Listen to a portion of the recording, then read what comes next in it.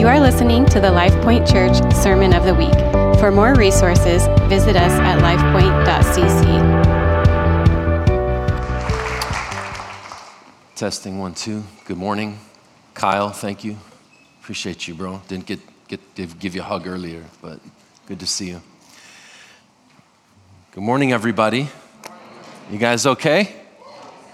Hi, Aaron. I didn't see you earlier before either. Katie. You know, I'm sorry. I don't want anyone to feel left out. Good morning, all of you. If I knew your names, I would say them all. You know what I'm saying. Bless you guys. It's always a joy to be back. I want to greet you from my wife, Carol, my son, Cadence, whom some of you guys might remember from over the summer. He was with you, and the rest of the kids. Greetings from the church in Chicago. It's so special to me when I get to come to a place like this where we have relationships that the Lord has kind of knit together over years of time. And when I share that with our church, there is a concerted commitment on their part to pray. Pray for me, pray for you, pray for that, that when I'm here and not there, that there's purpose behind that. I'm not a traveling speaker. It's not my job is to go from church to church. Some people do that. I don't. I live and work in the city of Chicago. That's where I spend my life. That's where I invest 90% of my resources. When I come to a place like this, it's by divine direction. I feel like a very clear sense of purpose in it. So I want you all to know, people are praying for you. They're praying for the work of God in your church community, in your city. And I'm really grateful for that I'm not just standing up here on my own, like a free agent, just going wherever they give me the best benefit package. I'm standing here because there's a community behind me saying, go, and praying and supporting, and even people we do life with that are praying and prayerful about, should I go here, should I go there? I'm not operating as an independent person here, but as a member of the body of Christ. So I hope you will receive the word of the Lord that way. Man, this is a team effort. And you have people in Chicago. If you've never been, you have people there who are contending with you for God's purposes. And that matters a lot to me. Anyone from Chicago in the room? Awesome. Anybody spent any time there over the years? Okay, a good number of you. It's been an unseasonably warm winter in Chicago. A lot of people's computer desks have not had to been put on the street. Does anyone know what I'm talking about right now? In Chicago, there's an unofficial system called dibs during the winter. And when the snow plows come through, we have parked cars on both sides of the street.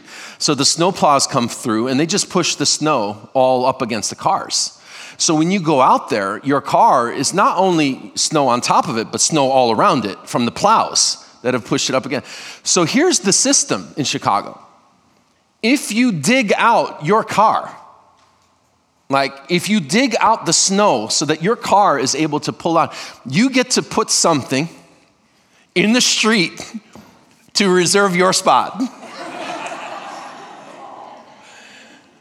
Now, this is unofficial, mind you. The police will not endorse this. However, if you take someone's spot, you can expect water to be poured over your car. You can expect it to be iced.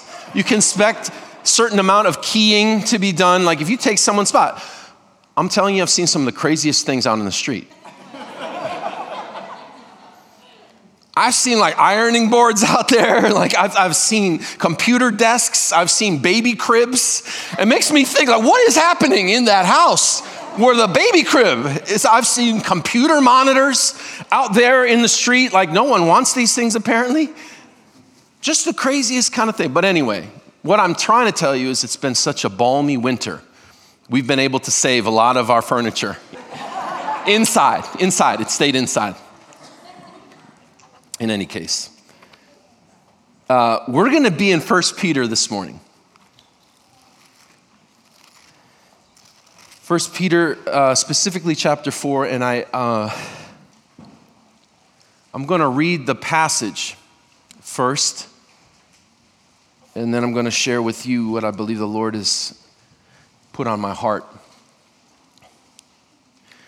I'm 52 now, so the readers come out.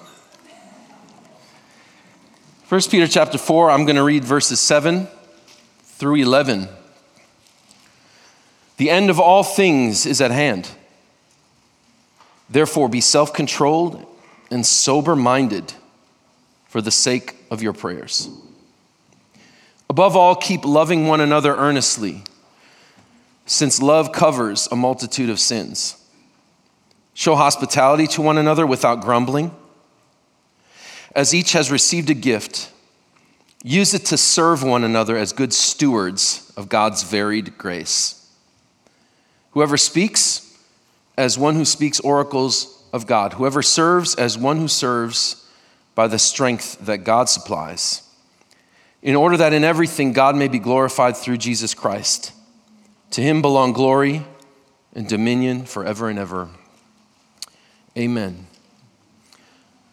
Lord, this morning, you've already kissed us with your presence. You've already stirred our hearts. You already called us to lift our gaze higher. You've already invited us to consider your beauty and your majesty. And Lord, I just pray that you would help us to add to all those things wisdom.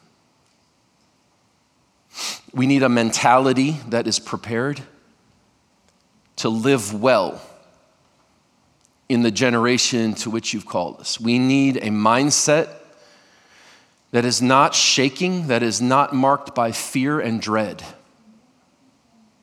We need hearts that are full of courage, confidence, and authority.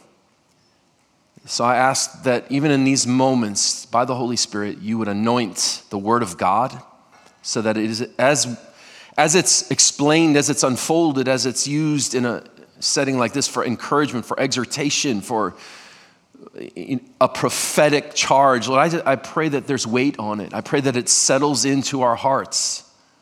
I pray the seed is allowed to be planted, that it goes deep, that it takes root, and that it's going to bear incredible fruit for your glory. Thank you, God, for being near. Thank you for hearing our prayer. In Jesus' name, amen. 1 Peter 4:7, this passage is really astonishing. And it's really important that we understand how it relates to us. It's 2024. This text was composed around 1,960 years ago, give or take. So 1,960 years ago, the Apostle Peter said, the end of everything is here. How does that make you feel? You know, we're closer now than we've ever been to the end of everything. But still, it's been the end of everything being near for a couple thousand years. So there's some part of this exhortation that you want to make sure that you understand. Like, hey, look, ever since the first generation of Christians, we've been living in light of the end of everything. That's the whole way they framed their existence in the first century. And that shouldn't be changing now. We should still always be conscious. Like we're close to the end. This thing's about to wrap up. So much of the New Testament literature is written with that mindset. Like, guys, we can't afford to be living all loosey-goosey. Like, whatever. You know, we can just do whatever we want. We can live whatever way we choose. Come on now. There's something at stake in the way we live. Because something is approaching that the apostles call the end of everything. That's super apocalyptic, right? Isn't that kind of like one of those, haunting phrases? Oh my gosh, the end of everything. Now, look, on our end, for those of us who are put our trust in Christ, like we're looking forward to that. We're looking forward to the end of everything because what it means is the end of injustice. It means the end of sickness. It means the end of demonic harassment of God's people. It means the end of all of the powerful forces that are aligned against God having their way with people, with humanity, and with creation. It means the end of that. It means stepping into the bright future marked by the physical presence of God and a renovated creation. Man, that's something to look forward to, the end of everything.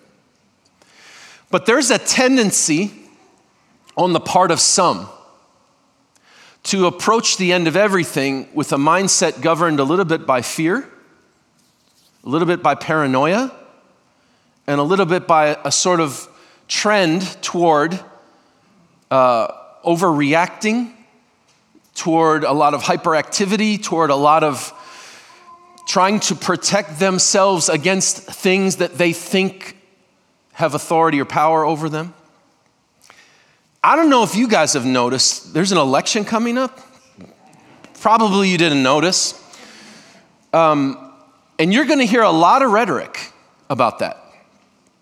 Because if so-and-so isn't elected, it means the end of America. I don't know if you knew that. Or if the other one isn't elected, it means the end of America. They'll both tell you that.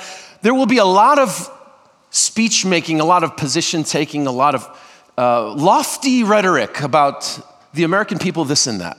Have you ever noticed that with the politicians? It's the American people who want this and that. It's like, no, you kind of want that. You're using us to.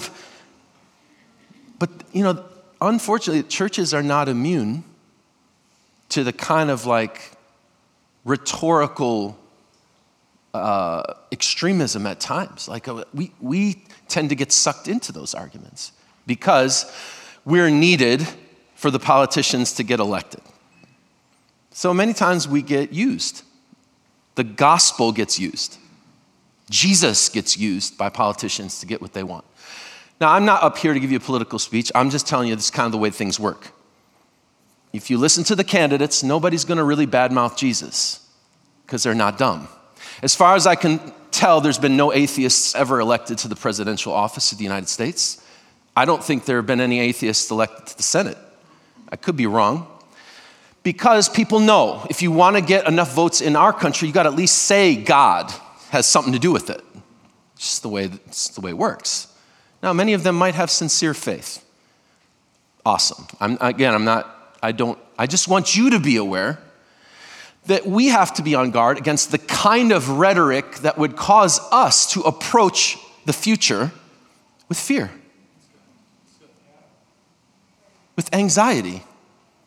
This is the age of anxiety. I don't know if you're aware of this. The level of anxiety among this current generation. And we could point out the reasons. There's pandemics, there's wars, there's catastrophes, there's political things going on, and now you know more about that than you ever have because of the internet and social media. So now 13-year-olds have to bear the burden of what's going on in Gaza and what's going on here and there. It's like, and we wonder why they're anxious. But I'm just trying to tell you, we are not that people who are built to live in fear or anxiety.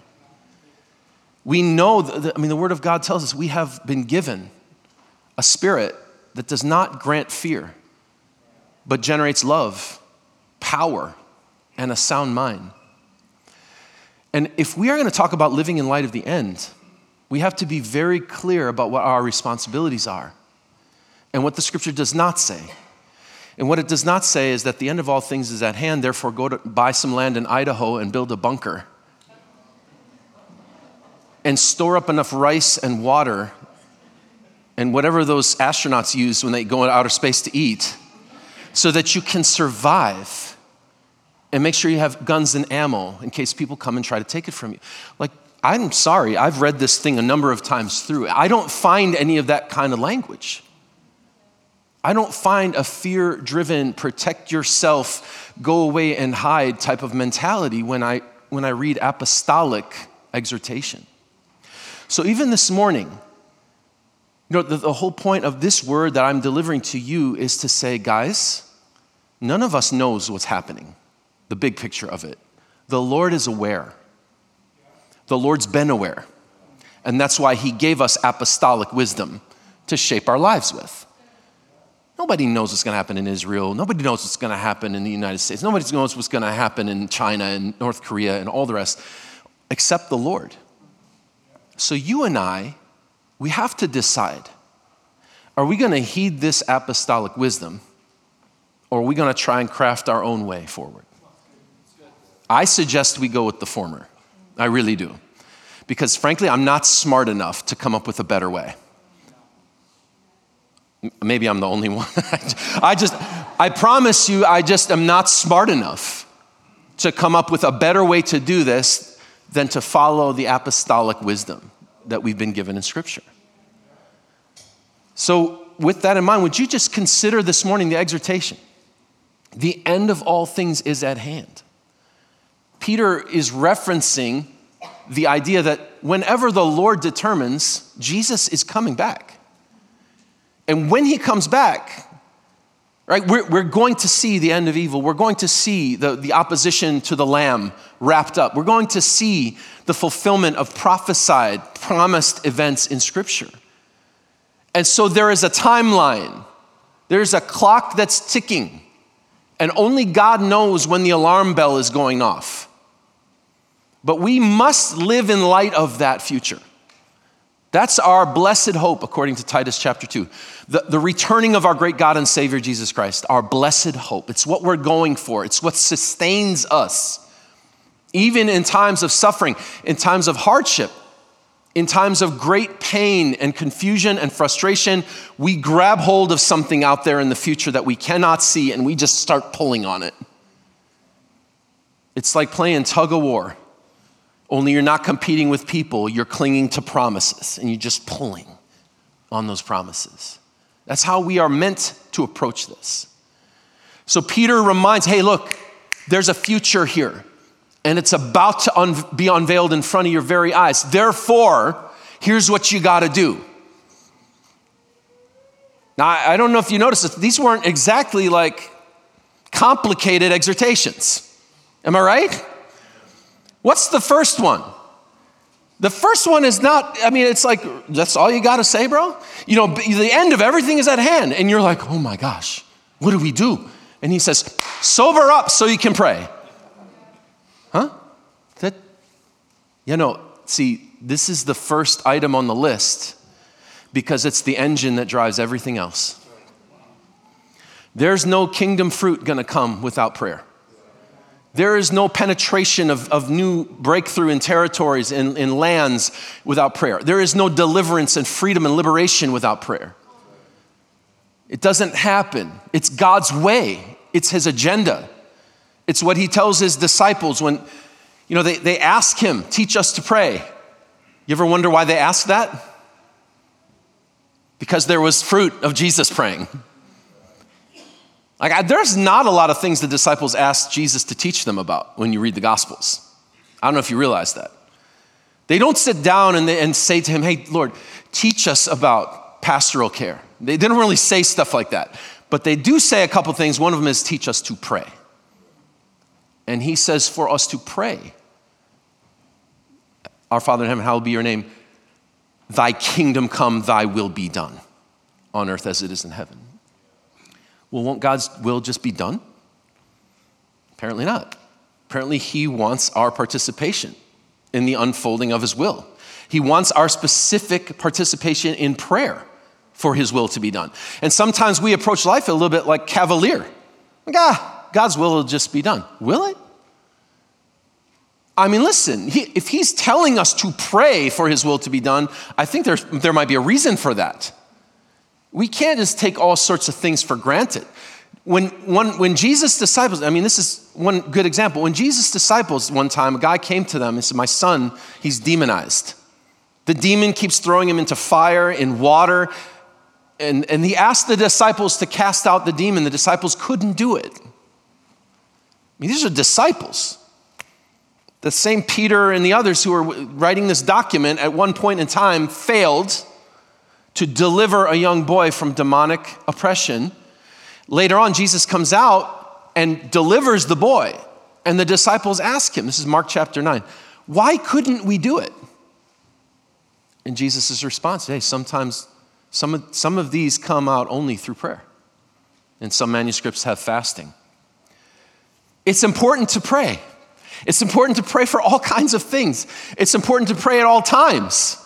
1 Thessalonians 5 says, pray without ceasing. Now, obviously, it's not literally possible. You got to sleep. You can't, whatever. But I think the point is, don't ever stop praying. Prayer is the way to frame your existence at the end of all things. It's the way to line your mind and heart up with God's agenda and make sure that you're not going to be driven by reacting to circumstances.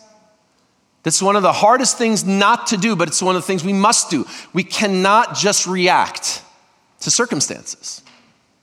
It's not enough. Everybody else can do that. We as God's people have to have a sober, the word here is sober mind. It means sensible. It means reasonable. It means, as the British say, having your wits about you. All right? Like you gotta have the sense of, all right, everything's breaking loose all around, but Jesus is king, as we've been saying earlier. If he's king, he's not surprised. So our mentality should not be one of running around like chickens with our heads cut off. Our mentality should be just keeping our gaze locked and being able to say, oh, Lord, in light of all of this, what would you have us do? I mean, we have some instruction. Do we need prophetic direction? Do we need to step out in a certain way in response? But not just reacting out of an emotional, gut-felt response, but rather responding out of a faith position marked by sobriety, marked by being focused and attentive. Anybody ever notice that it's difficult to pray when you're distracted? Probably nobody. Probably nobody has this problem. Anybody have that problem ever? That you go to pray and you're like, Father, thank you so much. Lord, I just want to come before you today because I've just been, like it's crazy the level of distraction. So like there are certain things just in personal disciplines that I've adopted over my life. Like this goes away. Like if I'm going to pray, this goes like in the other room. It goes on the other side of the room. It goes somewhere where I can't even hear the vibrate, because that's a problem now. If you put it on a hard surface, you'll still hear the vibrate. You'll hear that. So you got to be smart about this now. You say, well, but Jeff, I have my Bible on my phone. Then stop it. They still make actual books. Just get one. It's not hard. You can go and get one anywhere. You got to be smart. You can't afford to put yourself in a position where you're going to distract yourself. You have enough problems from the enemy trying to distract you in prayer. You have enough problems from your environment trying to distract you in prayer. At least what you could do is to help yourself out a little bit by moving some of the distractions away from you. Now listen, if you're just distracted by a little cell phone, how distracting is it going to be when the circumstances of life are pressing down on you? Like you're walking through stuff. Your family, your friends, your roommates, your workmates. Not to mention the cosmic scope of the eschaton weighing down on you. Like, how are you going to do that? How are you going to pray unless you get sober-minded, unless you get focused? One of the words here is also used back in 1 Peter 1:13. Where it says, I'll give you the King James Version, 1 Peter 1:13. It says, gird up the loins of your mind. Anybody do any girding up of the loins lately? I don't even know what that meant. I don't know what that means. So I had to go and look it up in the original language. I'm like, what is this, gird up the loins? What it means in my translation would be tie a belt around the waist of your mind is the idea. It's kind of like in the ancient world, they used to wear these long robes. You've seen The Chosen, right?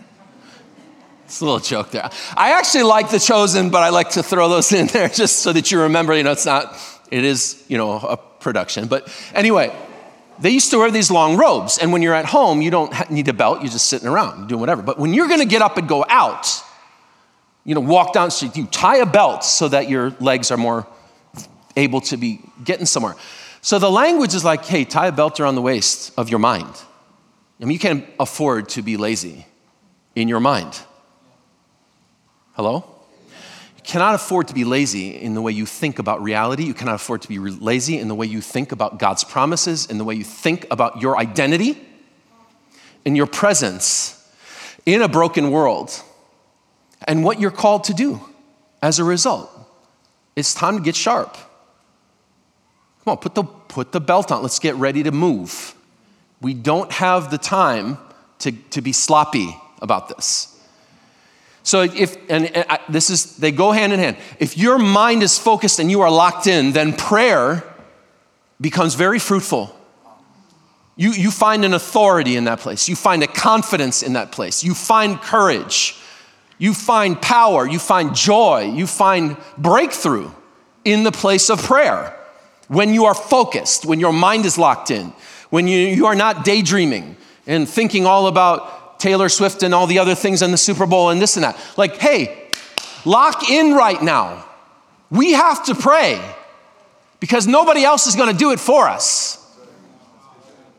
The world system is not going to knock on the door one day and say, you guys are praying so much, let me take over. It's not going to happen. We're going to have to pray against the tide of the drift of a world system that honors God with its lips, but not its heart. Sober-minded, guys. The end of all things is at hand. Sober up. Like, let's focus. Because prayer is priority number one. You can do a lot of other things after you pray, but if you don't pray, you might as well not do anything. It's the engine of the kingdom. I think that's an E.M. Bounds quote. That prayer is the engine of the kingdom. You can look that up. I might be wrong. It could be another one of those prayer people. But it's a great quote. I mean, because without the engine, nothing moves. So I think the mentality we're trying to cultivate is that when we are aware of what's at stake, what's hanging in the balance, in the context of our lives, in the time that we're living in, we only get one crack at this. People ask me a lot, they know I study the Bible and this and that, and they're like, so you think this is the last generation? Is the Antichrist coming? Is he out there? Are we this and I usually say two things. I say, number one, people have been identifying the Antichrist since the 1300s. Just saying. Maybe someday someone will be right, but up until this point, everyone has been wrong. That should breed a little humility. So it's been 720 years of missing it on who the Antichrist is. So I'm just saying, we need a little perspective. But number two, I don't know most of the answers to those questions, but I don't know if it's the last generation, but I do know it's my last generation. This is all I have. It's all we have to affect the rest of forever is this. And we have to get focused in light of that. Okay? So that's why the sober-mindedness and the prayer is the foundation of everything. So whatever we build, it should be coming through that lens. Whatever we're going after, it should be coming through the lens that is filtered and sifted through constant prayer and attentiveness to the Lord, to His word, to His promises, and to His plan. All right, so point number one, sober up and pray, okay? Point number two, again, not complicated. Keep on loving each other earnestly. Like, Brother Jeff, if the end of all things is at hand, shouldn't we run around the streets of Ames preaching the gospel? Hey, maybe. I'm not saying you shouldn't preach the gospel, but there is a priority in the present moment on the household of God and learning how to be family. So this language, let your love for one another be earnest. Let it have a little bit of fire in it, is the idea. Let it have a little bit of intensity. So the way you're organized, even the way your life is built, is it built out of a drive to love people who are in God's household. That's a powerful statement about unity. It's a powerful statement about the debt. I'm using this word, but I want you to think about it. The debt we owe one another in the sense of love, which is Paul's language in Romans 13. Owe no one nothing except to honor them, except to love them, except to respect and care and give them what they are due in that sense. It's important, our love for one another. It's not just a Sunday school answer. Well, what are the two greatest commandments? Oh, you love God with all your heart, mind, soul, and strength. Love your neighbor as yourself. Good job. Here's your gold star. Actually, it's supposed to be a way of life that we're embracing. That we're demonstrating that love, not just feeling it. I love the feeling. Thank God for the feelings. But anyone who's been married longer than 9 months knows that love cannot just be a feeling. It is a covenant commitment. Hello, somebody. It is a covenant commitment. It is a form of loyalty and allegiance that first of all we owe the king, and second of all we give each other. We love one another with loyalty. Sometimes in Chicago, like the gang members know more about love than Christians. Again, I'm not advocating their ways, but they understand loyalty better than many of us because they're willing to die for it. And their cause is corrupt. 90% of the time, it's built on the promise of wealth unjustly gained or some kind of thing like that. But you know what they did find? They found solidarity with a group of people to whom they are loyal above everything else. How come we are willing to compromise our loyalty for a better offer, for a better position, for more money, for a better job, a better seat at the table, for this and that? Listen, we got to find that place where we know we owe each other some love and loyalty, where we know we're organizing our lives in such a way that when people are taking a hit in our community, we're rallying to their side, boy. We're not waiting for an invitation. We're just showing up the door. Like we're not waiting for the meal train to go around. We're calling right now. We're going for it. We're taking the initiative. Can I tell you something? Caring for people in the church does not have to start in the pastor's office. Hello? It doesn't. You see a need, you can meet it. You don't have to wait for someone on the church board to organize a program to take a meal to someone whose husband is in the hospital. Just do it. Or better yet, why don't you organize it? Come on, who are we now? If we are truly family, if we're trying to really live this out with covenant love and loyalty, okay, we have to focus. Through prayer, we have to act. We have to care for one another. We have to serve one another. And listen to this statement. Because of this, one of the reasons the love has to be so intense is that Peter provides you with a quote from the Old Testament. It comes from Proverbs chapter 10, verse 12. Let me just read this real quick. It's your Old Testament nugget for today. Peter's idea, not mine, but I'm down. Proverbs 10, verse 12. Hatred stirs up strife, but love covers all offenses. It's an interesting statement. In this chapter, it says love covers a multitude of sins. And I want to talk to you about what that does not mean first. It does not mean that by loving one another, we can atone for our sins. It's not what Peter's saying. There's only one source of atonement for our sins, and we sang about it earlier. It's Jesus' blood. So Peter's not trying to suggest that. In fact, he refers to the cleansing of the blood earlier in chapter 1, I think, and again and later in chapter 5, if I'm not mistaken. But the blood of Jesus is the only thing that cleanses us from sin. That's not what he's talking about. And he is also not talking about covering up sins, keeping them a secret so that they can be used to manipulate people. I'm sure that most of you are aware of a number of high-profile leaders who recently have fallen from their roles in authority in churches and Christian movements precisely because of a poor understanding of this message. Spiritual abuse and manipulating people and keeping sins hidden and not confessing them, and then holding people hostage about it so that they can get what they want. And that stuff is not what Peter's talking about either. Sin and compromise in leadership should always be addressed, should always be confessed, people should be accountable for that. That's not what Peter's talking about. That leaders get a free pass, they can do whatever they want because love covers a multitude. No, that's twisting the Bible, it's manipulation, it's wrong. Nobody should abide with that. We have biblical instruction. If someone's done something wrong in leadership, and we should follow it, it's there 1 Timothy. It's there, Matthew 18. We have those instructions. That's not what this is. What this means is that hatred's goal is to generate division. Proverbs 10. The goal of hatred is to incite us against each other. Strife means a kind of contention where we understand ourselves against other people.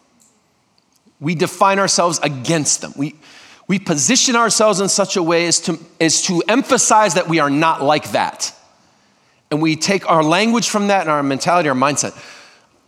On the other hand, what love does is it treats people's offenses against us as something that can be swallowed up in the context of covenant love, of our relationship marked by family, where we forgive and we do not allow that offense to continue to drive a wedge. Reconciliation is the heart of love.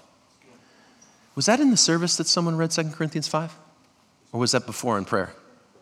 Okay, so before the meeting, there were some people praying in this room, and 2 Corinthians 5 was read, which is Paul's statement, and he says this literally, the love of the Messiah controls us.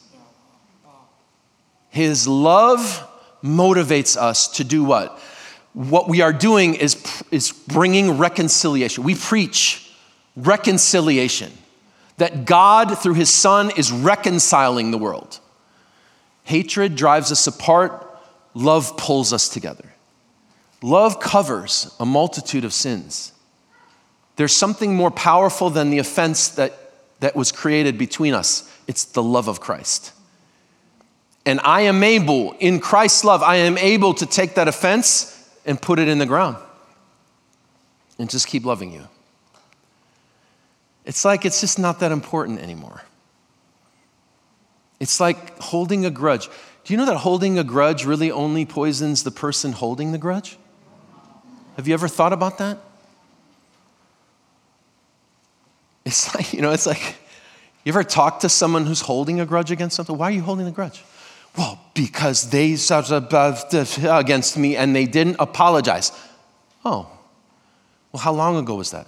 15 years? Oh, so you're mad at them because they didn't apologize to you for 15 years? Yes. Okay. Do you think they're bothered that they didn't apologize to you? No, that's why I'm mad.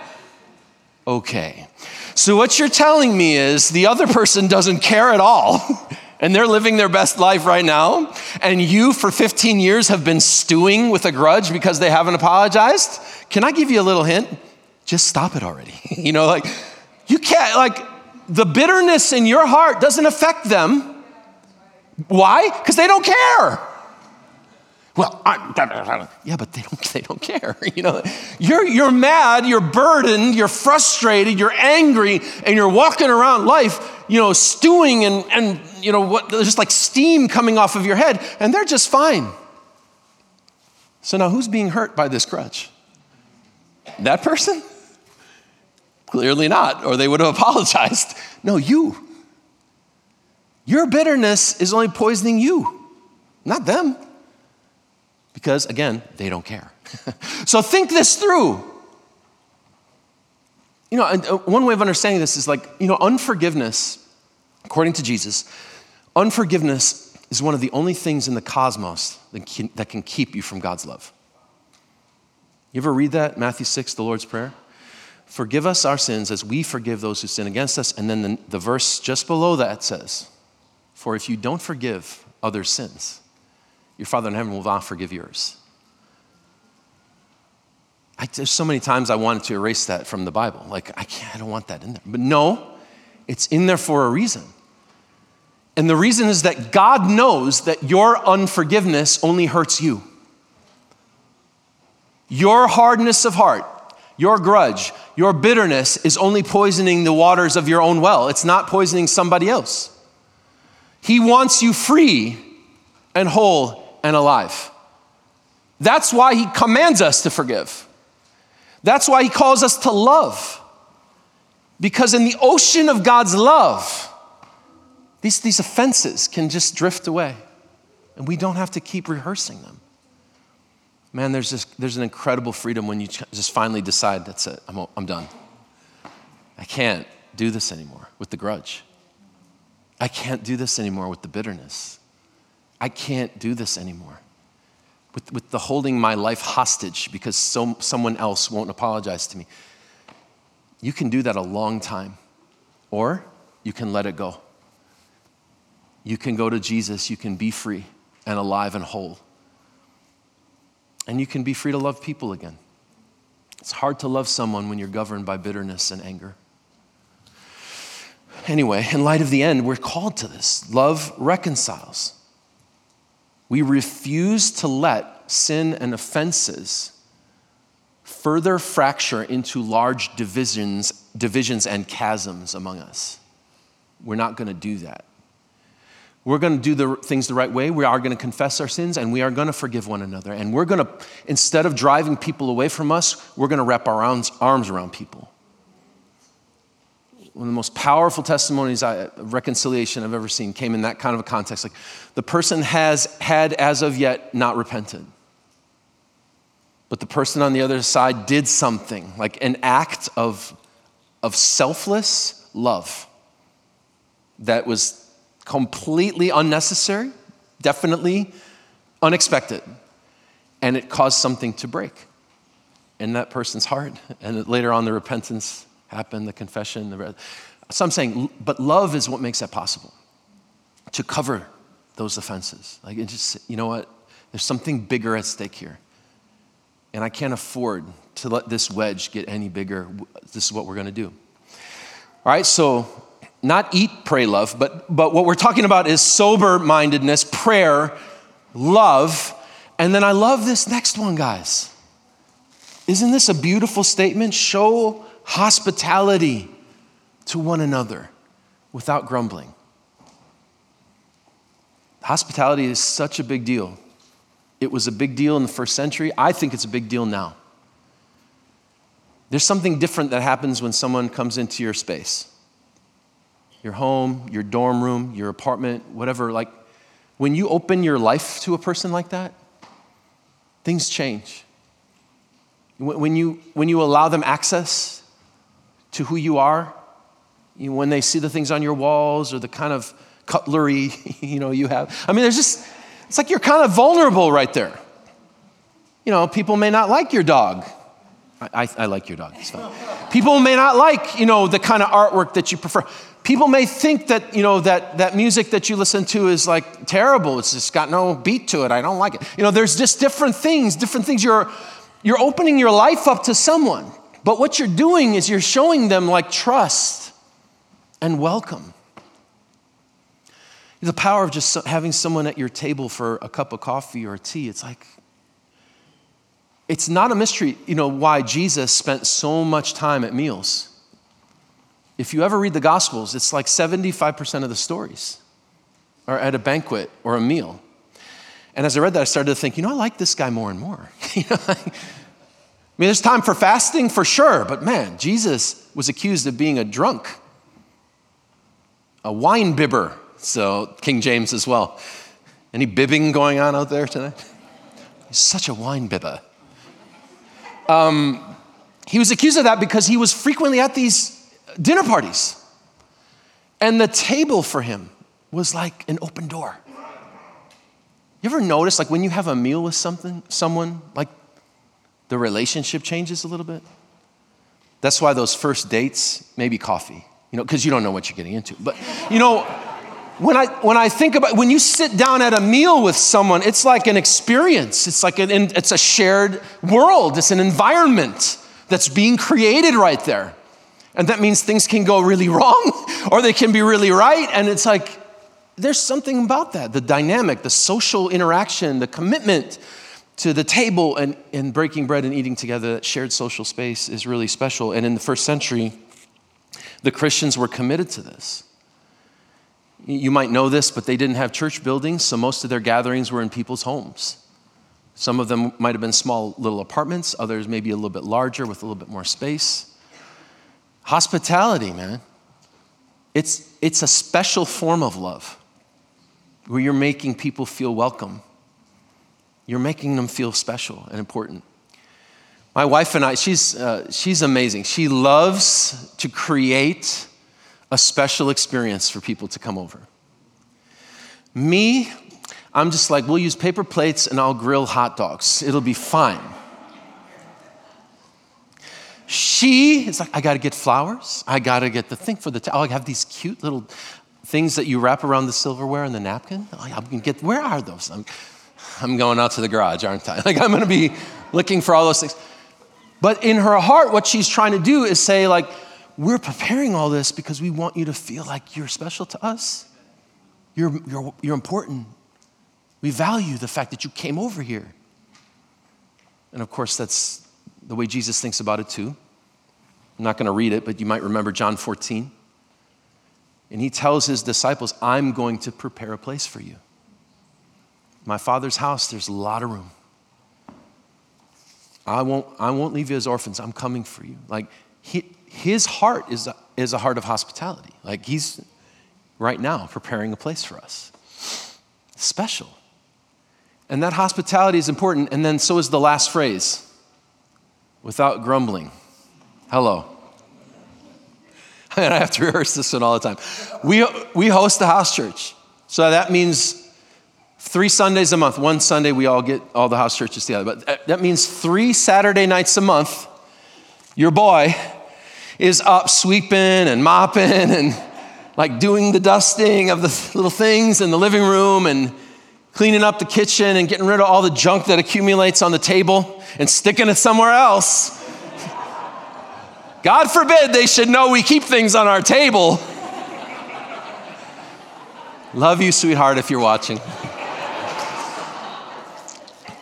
3 Saturday nights a month.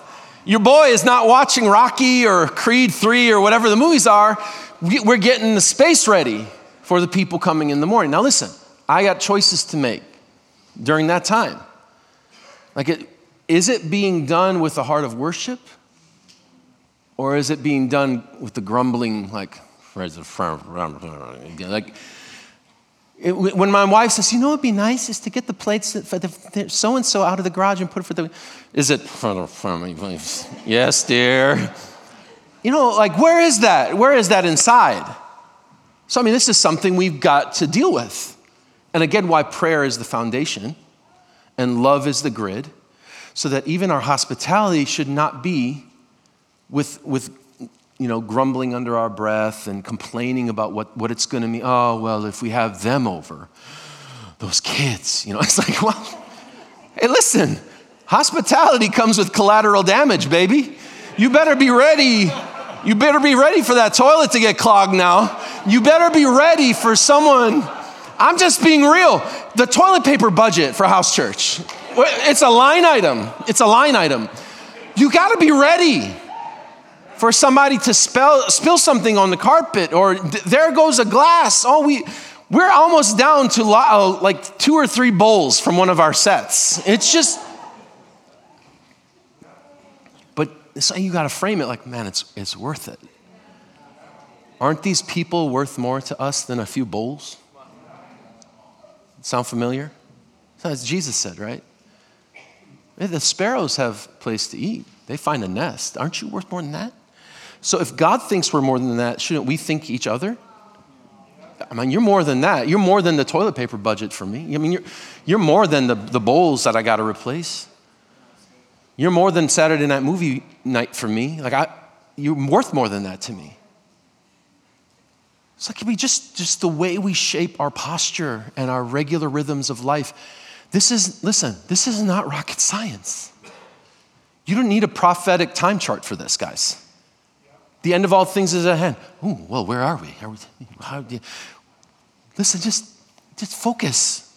The things are right here. If we will do this, we're going to be powerful, effective disciples.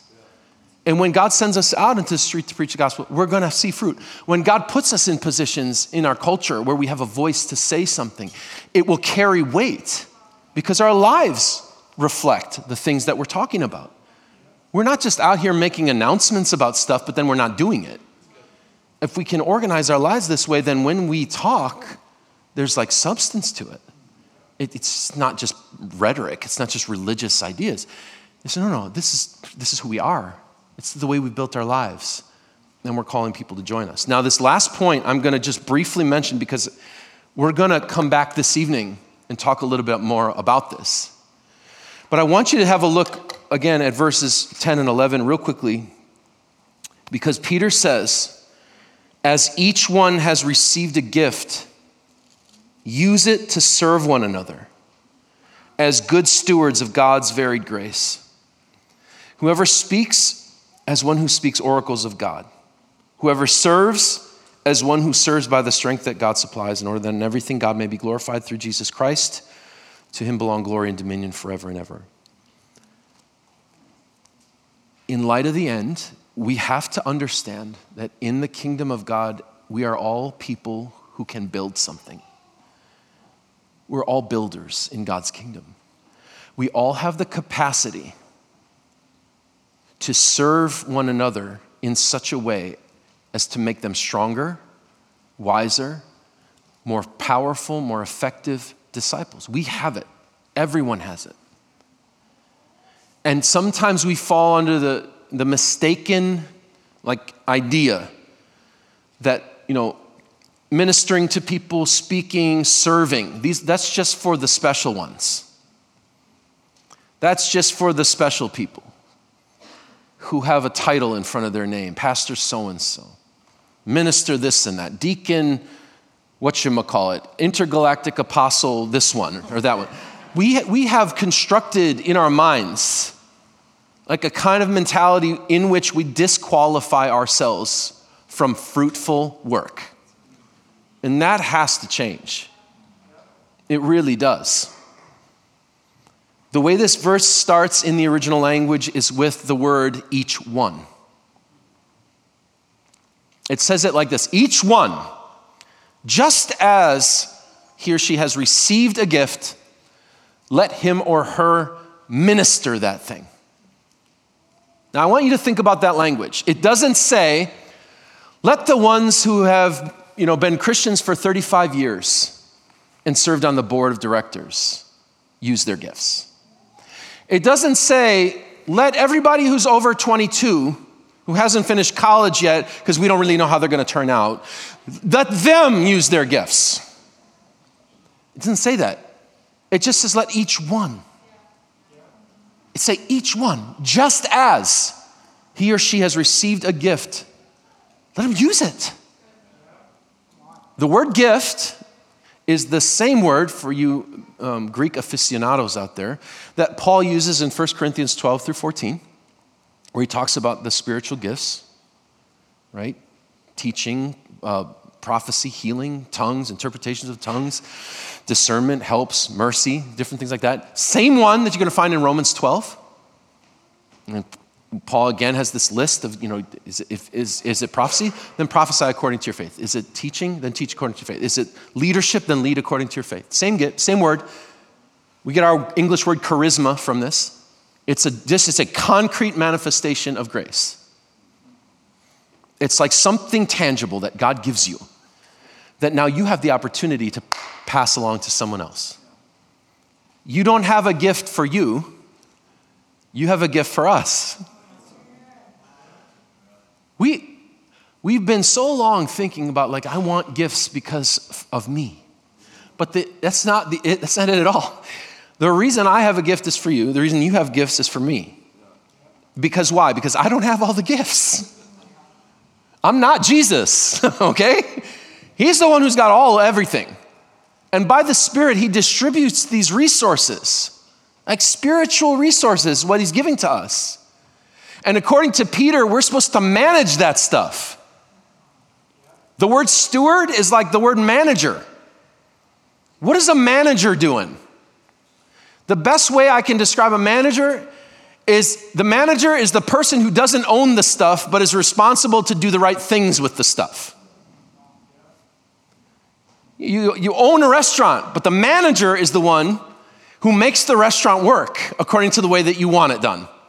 But you're the owner, so you don't have to turn up, right? You can go to the Bahamas. We're managers of grace. Let this sink into your theology a little bit. Sometimes we think that because we've received grace, we don't have to do anything. Oh, we just sit back. Oh my gosh, the grace of God, it's so far beyond everything we know. So I'll just sit on the sofa and watch soap operas. What are you talking about? Is this the mindset that God has extravagantly poured out grace on our lives so we cannot do anything with it? I don't understand. Peter doesn't either. He said, you've received something from God, now steward that thing. It's your job to take the grace that he's given and turn it around and use it to serve people. You're not doing this to earn your salvation. Nobody even brought that up. What you're doing is, because you're saved, you've been invited into God's family, and God's family has a business plan. The family business is building people. So what you've been given by God, you turn around and use to construct human beings. Now, like I said, I want to talk about this more tonight, and we're going to pray tonight. And we're literally going to pray for the distribution of grace among God's people tonight. You're listening to me right now, you're like, I don't think I have any single gift from God that I can use. Come tonight, we're going to pray for you. There is literally a passage in Scripture where Timothy is told, I think it's 1 Timothy 4. Paul says, do not neglect the gift that was given to you, the same word, charisma, the gift that was given to you through the laying on of the elders' hands that came with a prophetic word. I'm not saying everyone's going to get a prophecy tonight, but what I am saying is we're going to pray because we need these resources as the people of God. And they're not all going to be found in pastor this guy or musician that guy or administrator that one. They're out here. And the mobilization of the body of Jesus Christ is what is going to lead to the construction of the kind of house that God wants to dwell in. So this is what we're after. Okay, so if you can join us tonight, we want to pursue that. Now listen, I want to wrap this up by reminding you, what is all this about? It's about living in light of the end of all things. But none of this stuff is like weird or unique. It's as if Peter was saying, hey, the end of everything is at hand. Can you guys just be Christians? I think this is the basic exhortation. You don't have to figure out who the Antichrist is. Can I set someone free this morning? You don't have to know that. It's really not a command in the Bible to figure it out. You can actually say, you know what, stuff's going to go down. We've already been told all about it. Nation will rise against nation, wars, rumors of wars, all this stuff. I'm not saying we're idiots and we're ignorant of it. No, it's coming. It's going to happen. But can we just be Christians? Is anyone down to just be Christians? And to think like a Christian and then to build our lives like Christians? I'll close with this quote. Way back in the 1500s, that's before I was born, in case you're... Way back in the 1500s, this dude named Martin Luther. Anybody heard of Luther? Luther was a strong personality, prophetic type character who had given himself to trying to penalize himself for his own sins and had a revelation that actually his pardon could only come by God's grace and not by his punishing of himself. It was a breakthrough. He started preaching the gospel to people who in his era of time, many of them had not heard that. And there was a whole movement, right, launched. We call it today the Reformation. Not just Luther, there were others. But one time Luther was asked, if you knew that today was your last day and that Jesus was coming tomorrow, what would you do? You know what Luther said? He said, I would pay my taxes and plant a tree. I'm like, what? Yeah, he said, that's what I have on the agenda today. It's what I felt like I was supposed to do today. I wouldn't change anything. I've been living my whole life looking toward the coming of Jesus. I've been trying to set up my life in a way that everything I do honors the Lord, and I try to organize my life based on the things that he's trying to tell me I should be doing. Today is tax day. I go pay my taxes because I'm called to pay my taxes by the Bible. Romans 13. And I'd plant the tree because, it was ordered and it's coming in today. We felt like we're putting a tree in, so pay my taxes, plant the tree. Luther's mentality was like, if you're living for Jesus every day, there shouldn't have to be this massive recalibration. Oh, if you knew the Lord was coming, oh my gosh, I'd have to apologize to so-and-so and so-and-so, and then I have to go see this guy. I'd have to confess. I had to call Pastor Drew for sure, because look, that shouldn't be the case. Come on, every day should be lived in light of the end. Every day should be lived with the priorities of the kingdom in view. Every day should be organized in such a way that we could, at the end of the day, say, man, okay, did it today. Not saying we're perfect, but man, we're learning day by day. Like, what are we doing today? Lord, if these are the things that I'm called to do today, I'm going to do them with all my heart. Colossians 3, whatever your hands find to do it unto the Lord. If we can't do it unto the Lord, then we shouldn't be doing it. Hello? If we can't do it unto the Lord, then let's not do it. So anyway, pay your taxes and plant a tree today if you want. But I'm just saying, the encouragement is, man, if we're cultivating a mindset that is sober, if we're giving ourselves to prayer, if we're loving each other, covering offenses with forgiveness and restoration, reconciling people, we're being hospitable without grumbling and complaining, we're taking inventory of what grace God has given us, and then we're trying to turn around and redirect that to people for the benefit, that's a lot to do. That can keep you occupied most days. I'm just saying. And if we can build our lives in that way, then there doesn't have to be this kind of weird, what? He's coming back? No. We've been telling you that all along. You don't want to be like one of those, bridesmaids without the oil. Here he comes. Oh, the oil's gone. Sorry. Should have thought of that. So this is why the sober mind, okay? Would you stand? I want to pray, and then Drew, whatever you want to do. Of course, brother, pastor, reverend, bishop. Okay. Lord, we love you so much. We are so grateful that you are patient with us, that you are kind, that your heart is not judgmental toward us, but patient, compassionate. Lord, I'm praying today, God, make us wise people. Make us powerful, wise people. We don't want to be the kind of people that are just rattled so easily or that can be manipulated quickly by people making crazy claims about things. Lord, we want to be locked in to your purposes. We want our lives to be full and rewarding and meaningful precisely because we're not wasting them on things that have little value. So even today, as we receive this word, I pray for sobriety. I pray for us to have our wits about us, that we are locked into your words, your purposes, and we're not going to be shaken by external things. I pray that you would help us to pray. Make us a people who are very comfortable in prayer. That we don't feel like foreigners there in the place of prayer, but actually we feel like it's home. It's where we belong, the place of prayer. Make us lovers of God and lovers of one another. Make us very quick to forgive, quick to restore, quick to reconcile. People who are free from grudges and bitterness, and people who are alive and purposed.